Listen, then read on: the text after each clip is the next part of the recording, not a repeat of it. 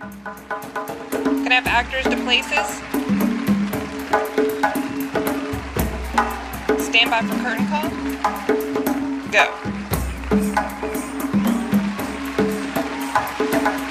Stand by for house lights. Go.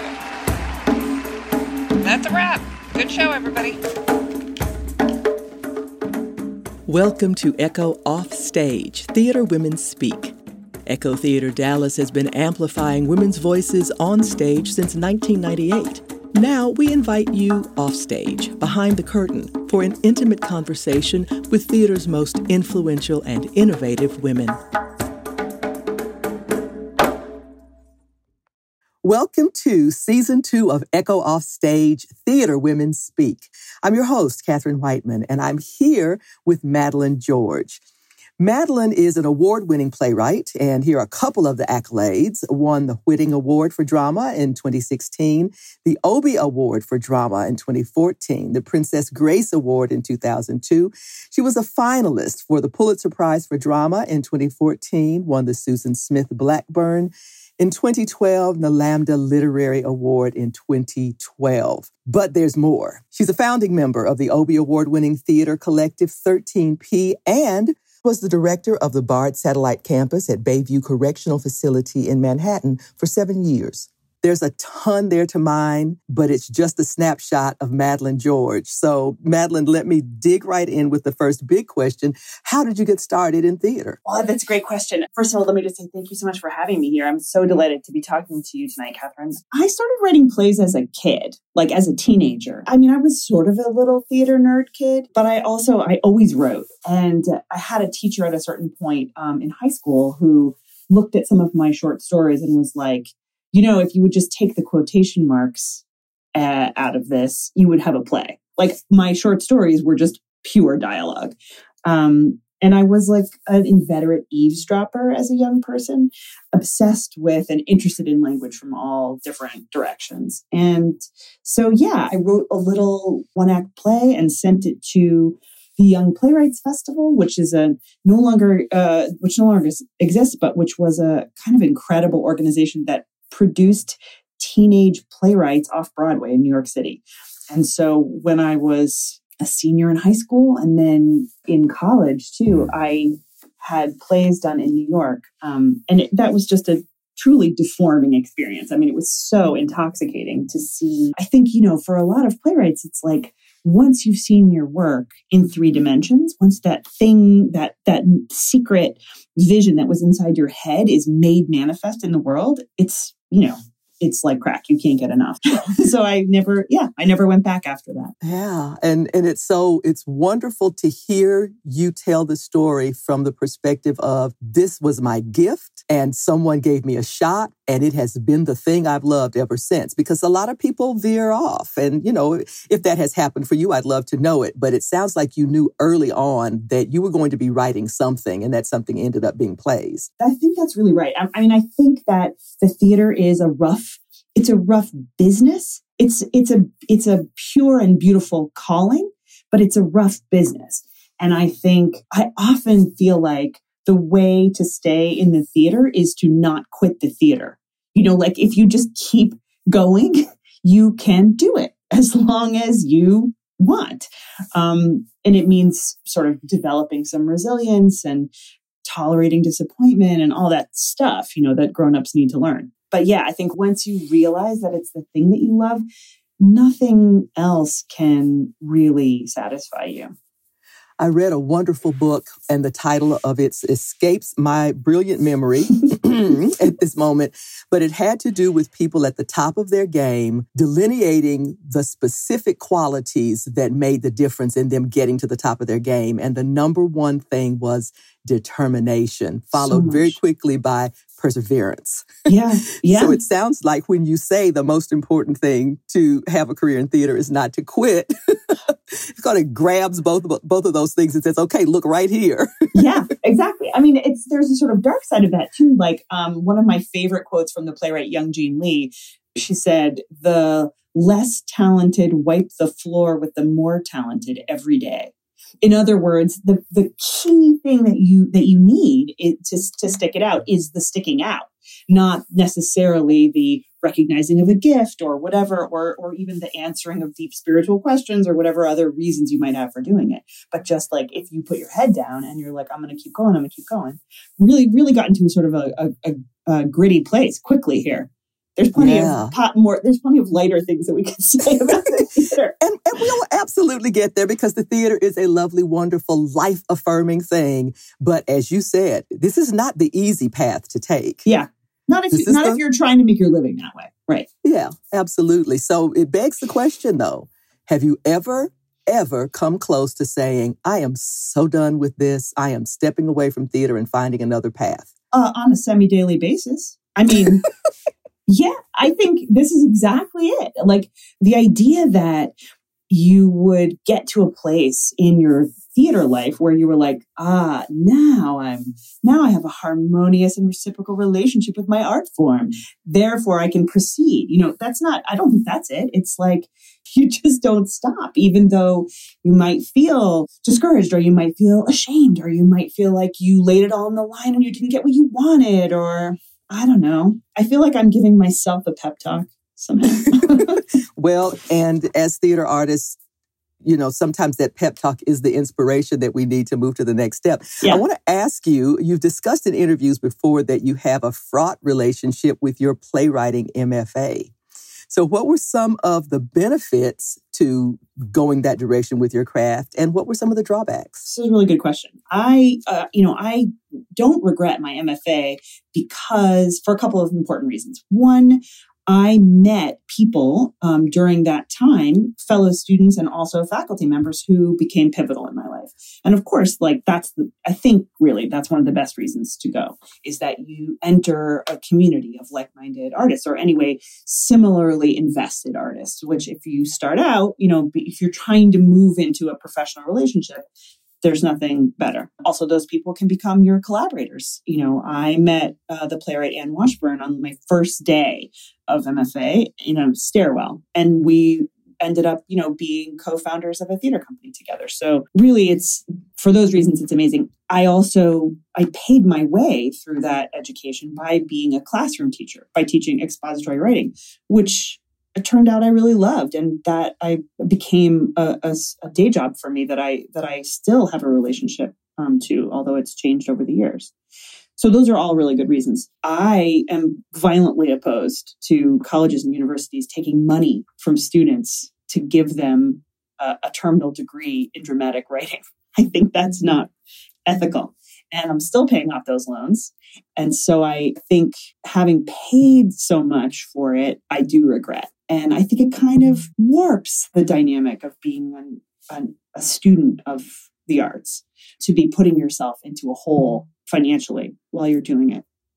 So I'm a big supporter of the MFA programs that are out there now that don't ask students to pay money towards tuition, that do offer students ways to earn a living while they're studying there, for example, by teaching or something. Yeah. I mean, I could say other things about my MFA, but I also, I went to MFA as a extremely young person, like as a 21-year-old. And that is also a stupid move, because what does a 21-year-old know? Absolutely nothing. I wouldn't do that again either if I had the chance. I'd wait a bit, season my brain a bit, go back in and when I had more of a clue. You're making me feel like the wisest mother in the world, because I suggested something like that to my son, who is a writer. It's like, don't go to graduate school yet. Let it bake a little bit and have some life happen. However, you didn't take that advice, and you still did mighty fine. So... Well, although I went to MFA so young, and then I spent 10 years not doing plays, not having my plays done in New York, probably because they were not ready. But every day of those 10 years, I was like, I failed.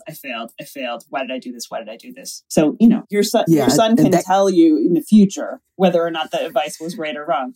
That's true. And sometimes we never know. We have to wait till the end of that assembly line. So you met Anne Washburn there. Yeah. And that was a pivotal thing for you, because you were with Anne, one of the founders of 13P. That's right. Let's talk about 13P. How did the organization first come about? So the premise of 13P is that it was really less of a theater company than a sort of semi-long-term producing model.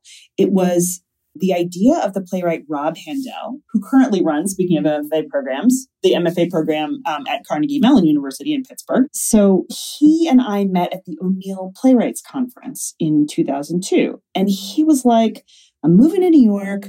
I'm sick and tired of developing plays all the time. This was a moment when playwrights really had trouble getting their plays produced if they were no-name writers. It was super tough to break in. There weren't second stages so much. There was a sense that your play would be developed and never done. So we were like, what if we band together a bunch of writers that we admire and like, and we raise enough money that we can do one play by each one of us for a short run in New York City. And that will give other theaters the chance to get to know our work in 3 dimensions. It'll give us the chance to finally see our plays produced and to learn from that. And it'll be an incredibly fun thing to do. And that was the origin of it. And we did do that. 13 of us in the end got together and made this collective. We produced one play by each of the 13, and then we imploded as planned.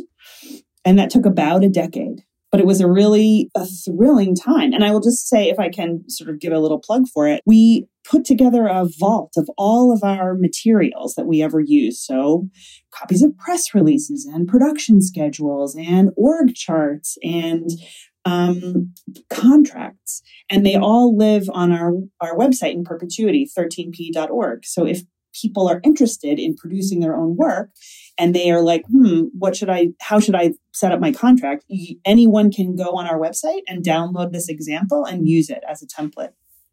So you've got this wonderful collective of like-minded artists who say, okay, we're going to do this, but we're also going to document it. Yeah, that's right. Because then that documentation becomes a roadmap for the next playwright or group of playwrights who want to make something happen. So we're looking at a producing model, but the whole time you're writing, you're working with other writers. Did that producing model affect your writing at all? Oh, well, hugely. I mean, for me, this was during that period of time that I was referring to when I was like post-MFA, but pre ever getting a play up.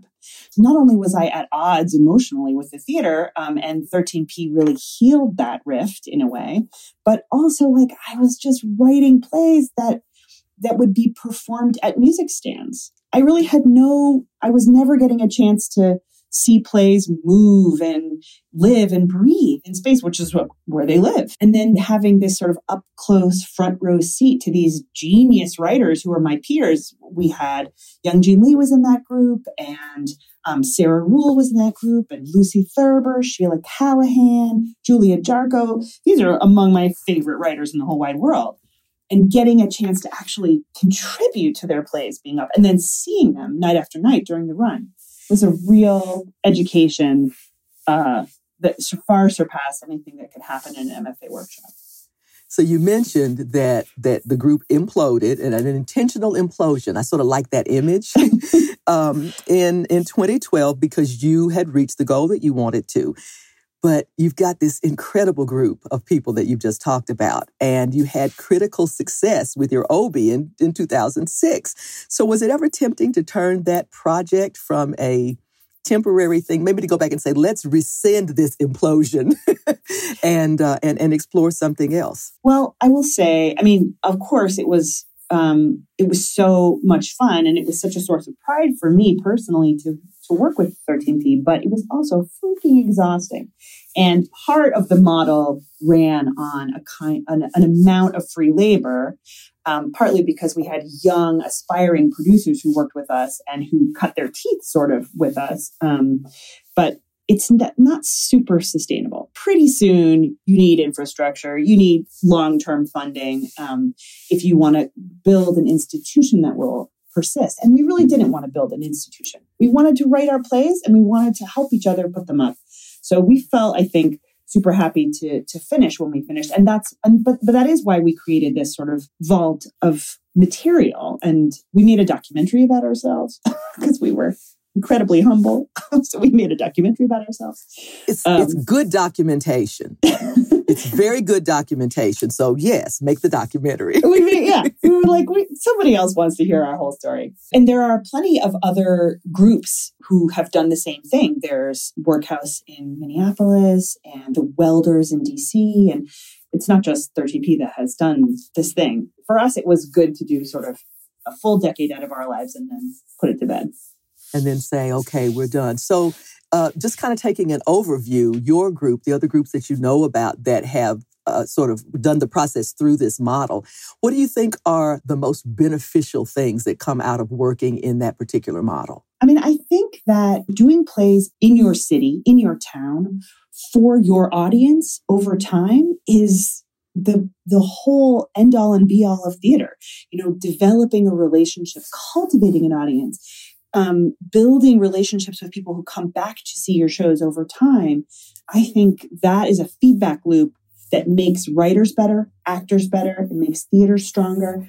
And to me, it's sort of like the dream, like the platonic ideal of theater is that you have that ongoing long-term relationship with an audience. If you're not waiting for a theater to come along and give you a chance to put your work in front of an audience, then you're in charge of setting up that dynamic and bringing those people in. So that I think is extremely beneficial. Certainly like Workhouse in Minneapolis, like they produced To Beat the Band.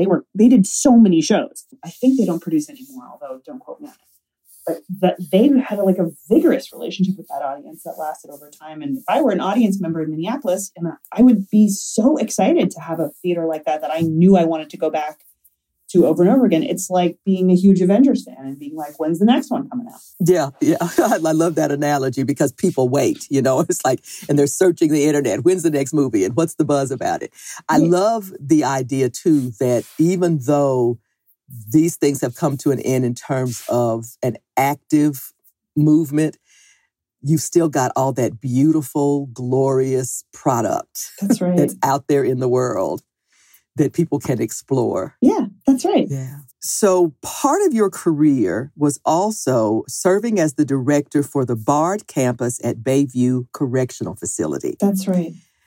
Let's talk a little bit about that. What interested you in working inside a correctional facility? Well, this is actually back to this, what I was saying about my MFA education. So once I got a taste of being a classroom teacher at the college level, teaching composition, rhetoric, critical thinking, I was like, oh, I really like this. Like, this is really interesting to me. I'm learning a lot as I'm teaching. And it really kind of opened up a whole side of my personality, and it paid, unlike writing plays, which for many, many years did not. And of course, during the pandemic also does not. So it has some consistency to it. It's a gig. So that's what I did to make money for years after I got my MFA. And I guess to be totally honest, after teaching in relatively expensive private universities and colleges for a while, teaching freshman comp, first year writing, first year English, not exactly a place where students are usually all that enthusiastic to find themselves. I started to feel like I have a lot to give in this as a teacher. I would love to work with some students who really want to be in the classroom with me. And I happened to be teaching at Bard College when they were opening this new campus inside this facility for women in Manhattan.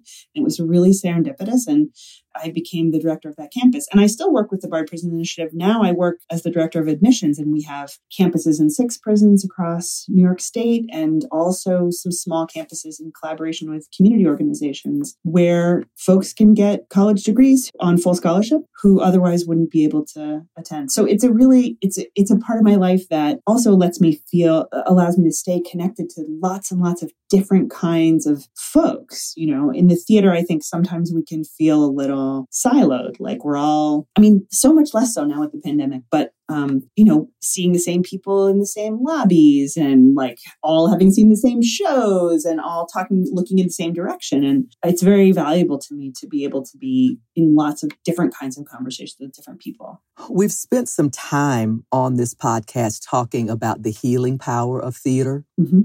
A community coming together and experiencing something. And it feels very much to me the way you describe what went on or what is continuing to go on at Bard is that thing that heals about theater. What kinds of experiences have you had there?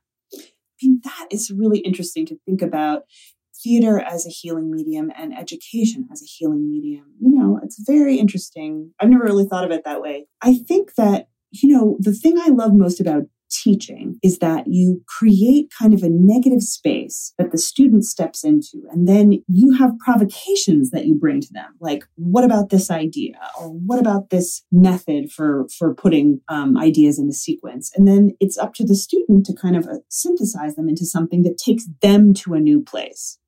And that kind of give and take is really exciting to me.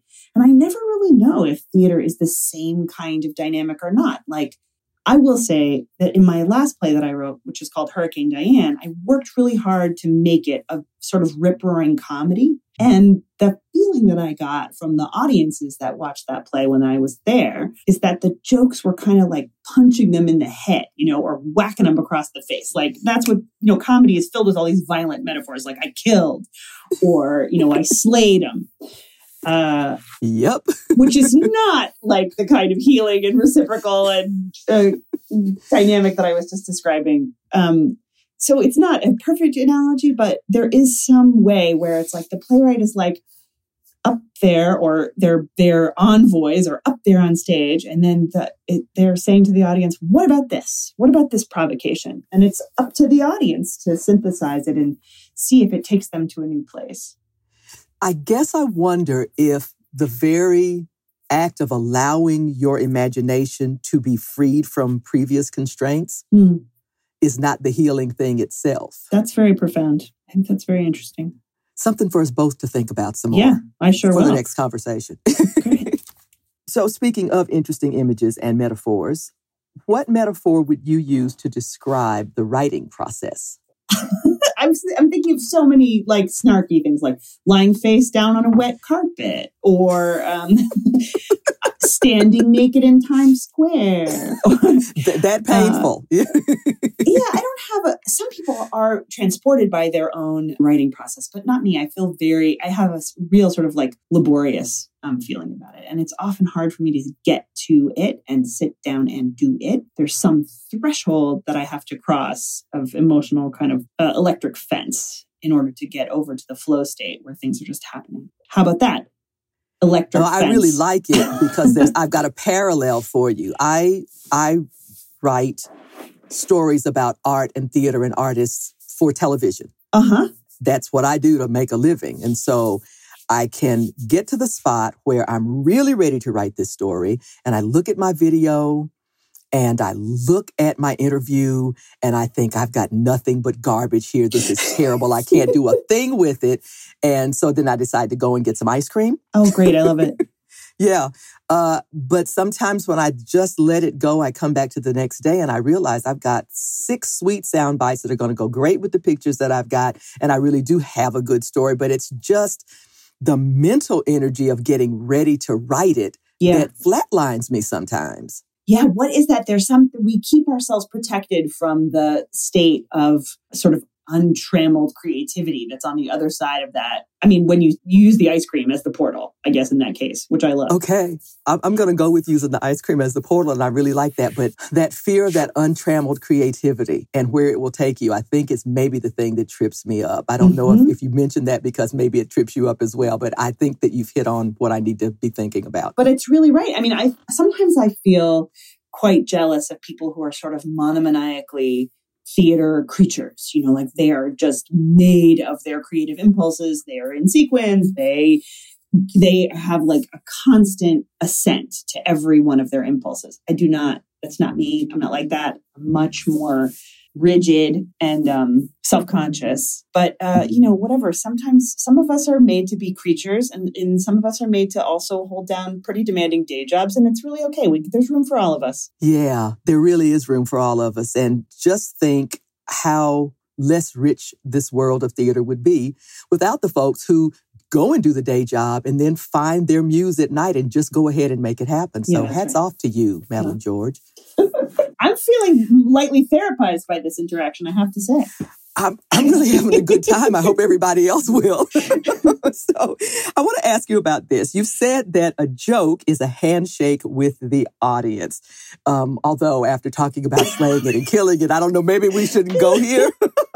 But what do you mean by that? And let's talk a little bit more about what comedy is in your writing. I mean, I guess what I meant by a joke is a handshake with the audience is like, if the audience laughs, that what they have proven is that they are with you. Like no understand, no laugh. Like it's a way of showing participation. And also you can build on it. So like if you can get them to laugh and then laugh again and then laugh really hard, you are in a great position to kind of pull the rug out from under them because they're so with you at that point, which is, I guess, a sort of manipulative way to think about comedy. I mean, I don't think of myself as knowing that much about comedy. All I know is that it's just so seductive to me and it feels like there's a tremendous amount of power there. If you want to write about concerns or issues or questions or things that are on your mind that are tricky or that people are potentially not all that predisposed to want to hear from you about, it's a pretty great vehicle, I think, for getting them warmed up and ready to be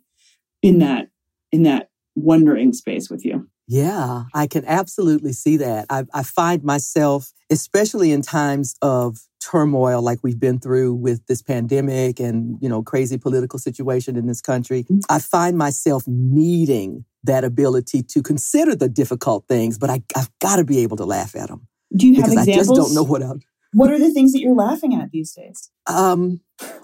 This is the best. Well, yeah, you're right. There's not a whole lot. Maybe it's gallows humor. Yeah. That I'm dealing with. And I think maybe a lot of people need that to process what we're going through. I want to ask about a specific play now. Echo Theater Dallas produced your play Precious Little, which you wrote in 2015.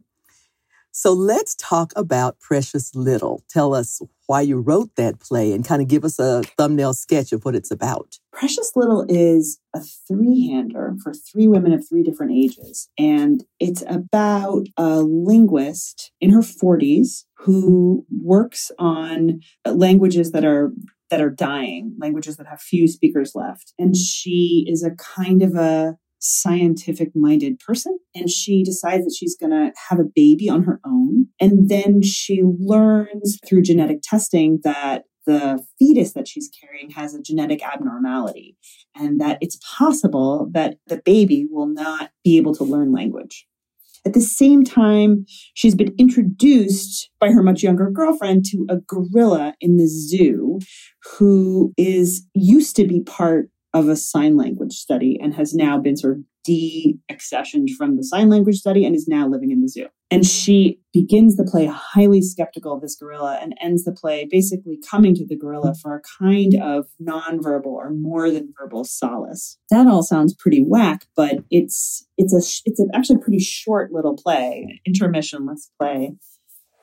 That's asking questions. Fascinating. It's weird, but I think can be fun for actresses because the younger and the older characters play a number of different roles, all of them pretty theatrical. I'm really excited about the idea of a play about our relationship to language and what happens when your entire world is language and something that you love may not ever be able to share the thing that you love. Yeah, precisely. Yeah, wow, that's wonderful. So let's talk now. You mentioned Hurricane Diane a little bit ago, and that was written in 2018, so pretty recently. Yeah. And it's a riff on Euripides the Bacchae. Am I saying Bacchae right? Yeah. Is that right? Yeah, all right, I think so. Good. Ding, ding. Echo produced that play, and we're very excited about it. So what was it about the Bacchae that drew you to it 2,000 years after it was written? Well, I don't know if people know that play. It's Euripides' last play. It's about the god Dionysus, and it's a really unusual, weird-ass play. Sort of a comedy, sort of a tragedy, and it's about the god Dionysus coming to this town where he has been denied or spurned by the king, and he's like, I don't want to be spurned by this king, who's also his cousin. I want to be worshipped. I'm going to make this town know that I am God. I'll make them suffer. And then once they've suffered, they'll realize that I'm powerful. And then he does that. he tortures them and then he leaves. That's the play. But it's also filled with like cross-dressing and like weird little comic riffs and lots of adventure and special effects. It's a fantastic, if you've not read that play, people should read it. In my version, Dionysus comes back from having been in long retirement. The god has taken the form of a butch lesbian landscape architect. And she now, Diane, decides to try to get the cult of Dionysus going again in a cul-de-sac in New Jersey as a way of potentially awakening the human race to the reality of climate change and preventing a global catastrophe that will wipe the planet of potential worshipers. That's the premise. Those are some seriously big ideas.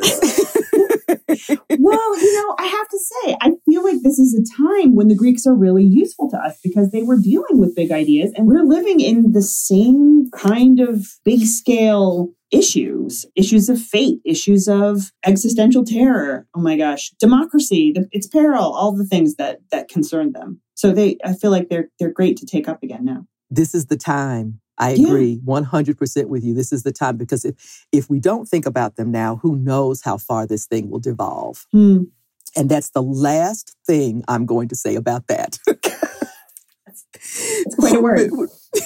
When we chatted beforehand, you told me, and I should go back and say this, one of the things that you're dealing with in Hurricane Diana is, of course, as you mentioned, climate change. And you shared with me that one of your talks on climate change was picked up by, of all things, Breitbart News. Tell me about that experience. I mean, I haven't read that article. I just saw that there's a headline that someone had shared it with me. I spoke about this play at the Kelly Writers House at the University of Pennsylvania. And a student journalist wrote about it in the student newspaper for the University of Pennsylvania. And I guess anytime anything is tagged climate change, it finds its way to Breitbart. And they sort of torqued what I was saying. And the headline is something like, drama professor, which I am not, says writing plays about climate change is impossible because the science is undefined or unspecified or something like that. Of course, I said nothing like that. But I think I did say it's tough to write plays about big issues because plays are a human scale phenomenon. They take place basically at the scale of the human being, the actor, the audience member. It's not like, to bring back the Avengers. It's not like the Avengers, you can't really, it's hard to show the cosmos on stage. I think that's what I said, if I remember correctly, trying to talk some genre or some, dramaturgy. And it made its way into the right-wing press as like, playwright says climate change isn't real. And boy, what you want to do with that, I can imagine. I want to ask you, as we sort of bring our conversation to a close, as you mentioned, making a living as a playwright or any kind of artist during a pandemic is so hard. But in addition to being able to make a decent living, what are you most looking forward to when this craziness ends and we have whatever our new normal looks like when that happens? I mean, all of the things that we have done in congregation with each other, I miss terribly. And my partner will tell you, I am a huge curmudgeon. Like, I was the kind of person who would as the curtain is falling at the theater, I'm like, let's go now. Let's beat the rush. Not a kind of hang out in the lobby and chat kind of a person necessarily, but I miss the theater so much. I miss going to services at the synagogue so much. I miss sitting in a great play. I miss sitting in a terrible play.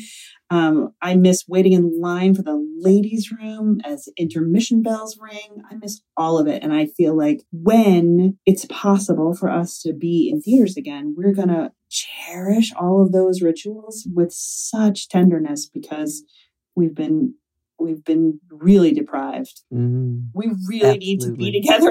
People need to be together. That's the meaning of being people. We can really feel it now if we couldn't before. We need that contact. Absolutely. I wonder, from my perspective as an audience member, I wonder what kinds of plays I'm going to see post-pandemic. Do you have any idea? I mean, I am sure that we will see a lot of two people trapped in their apartment plays. Which, Amen. I was just waxing poetic about how I want to sit in a bad play. I'm not necessarily sure how long my patience for that will last. Although, of course, it could be brilliant. But I feel like, I think something is going to happen.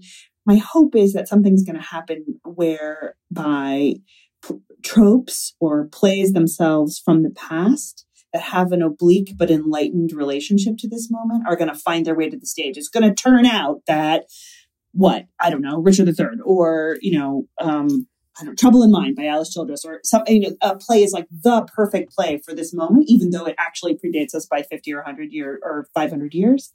And that's the play that's going to ignite us and set us on fire more than I think a play about the eating of the 10th box of Special K, which we could just do right now. We don't need to go to the theater to see it. Any little bit like that. But yeah, you know what? I like that idea so much of having a thing that's been with us all along reignite our passions. Mm-hmm. Because I think there's a lesson in there for appreciating what we've had all along. That's nice. That maybe we need to relearn. I have so enjoyed our conversation tonight, Me Madeline. too. Thank you so much. Thank you, final Kathleen. question. Who is a woman in theater who inspires you? I was given a heads up about this question. So, of course, I started to make a list. And then I was like, well, now I'm at 25 people. I mean, I can't possibly. I'm gonna name check a couple of playwrights who have been very influential to me. I would say Susan Laurie Parks, especially the play Venus, which totally changed my life. Paula Vogel, especially the play Baltimore Waltz, which totally changed my life. The playwright Lynn Alvarez, who I think is very underappreciated, a lyrical and delicate and sort of tough-minded playwright. She died in 2009, I think, but she was my professor at the MFA program that I have much maligned in this conversation. And she put it to me that I had no choice but to keep writing plays. And that is something that I go back to all the time. She was very unsentimental the way that she said it, but it really affected me. And then I'm just like a super fan of so many playwrights writing today, like Jackie Sibley's Drury and Claire Barron, Erin Courtney, Anne Washburn. I really think that the composer Janine Tesori is an incredible dramaturg and writer of dramatic story.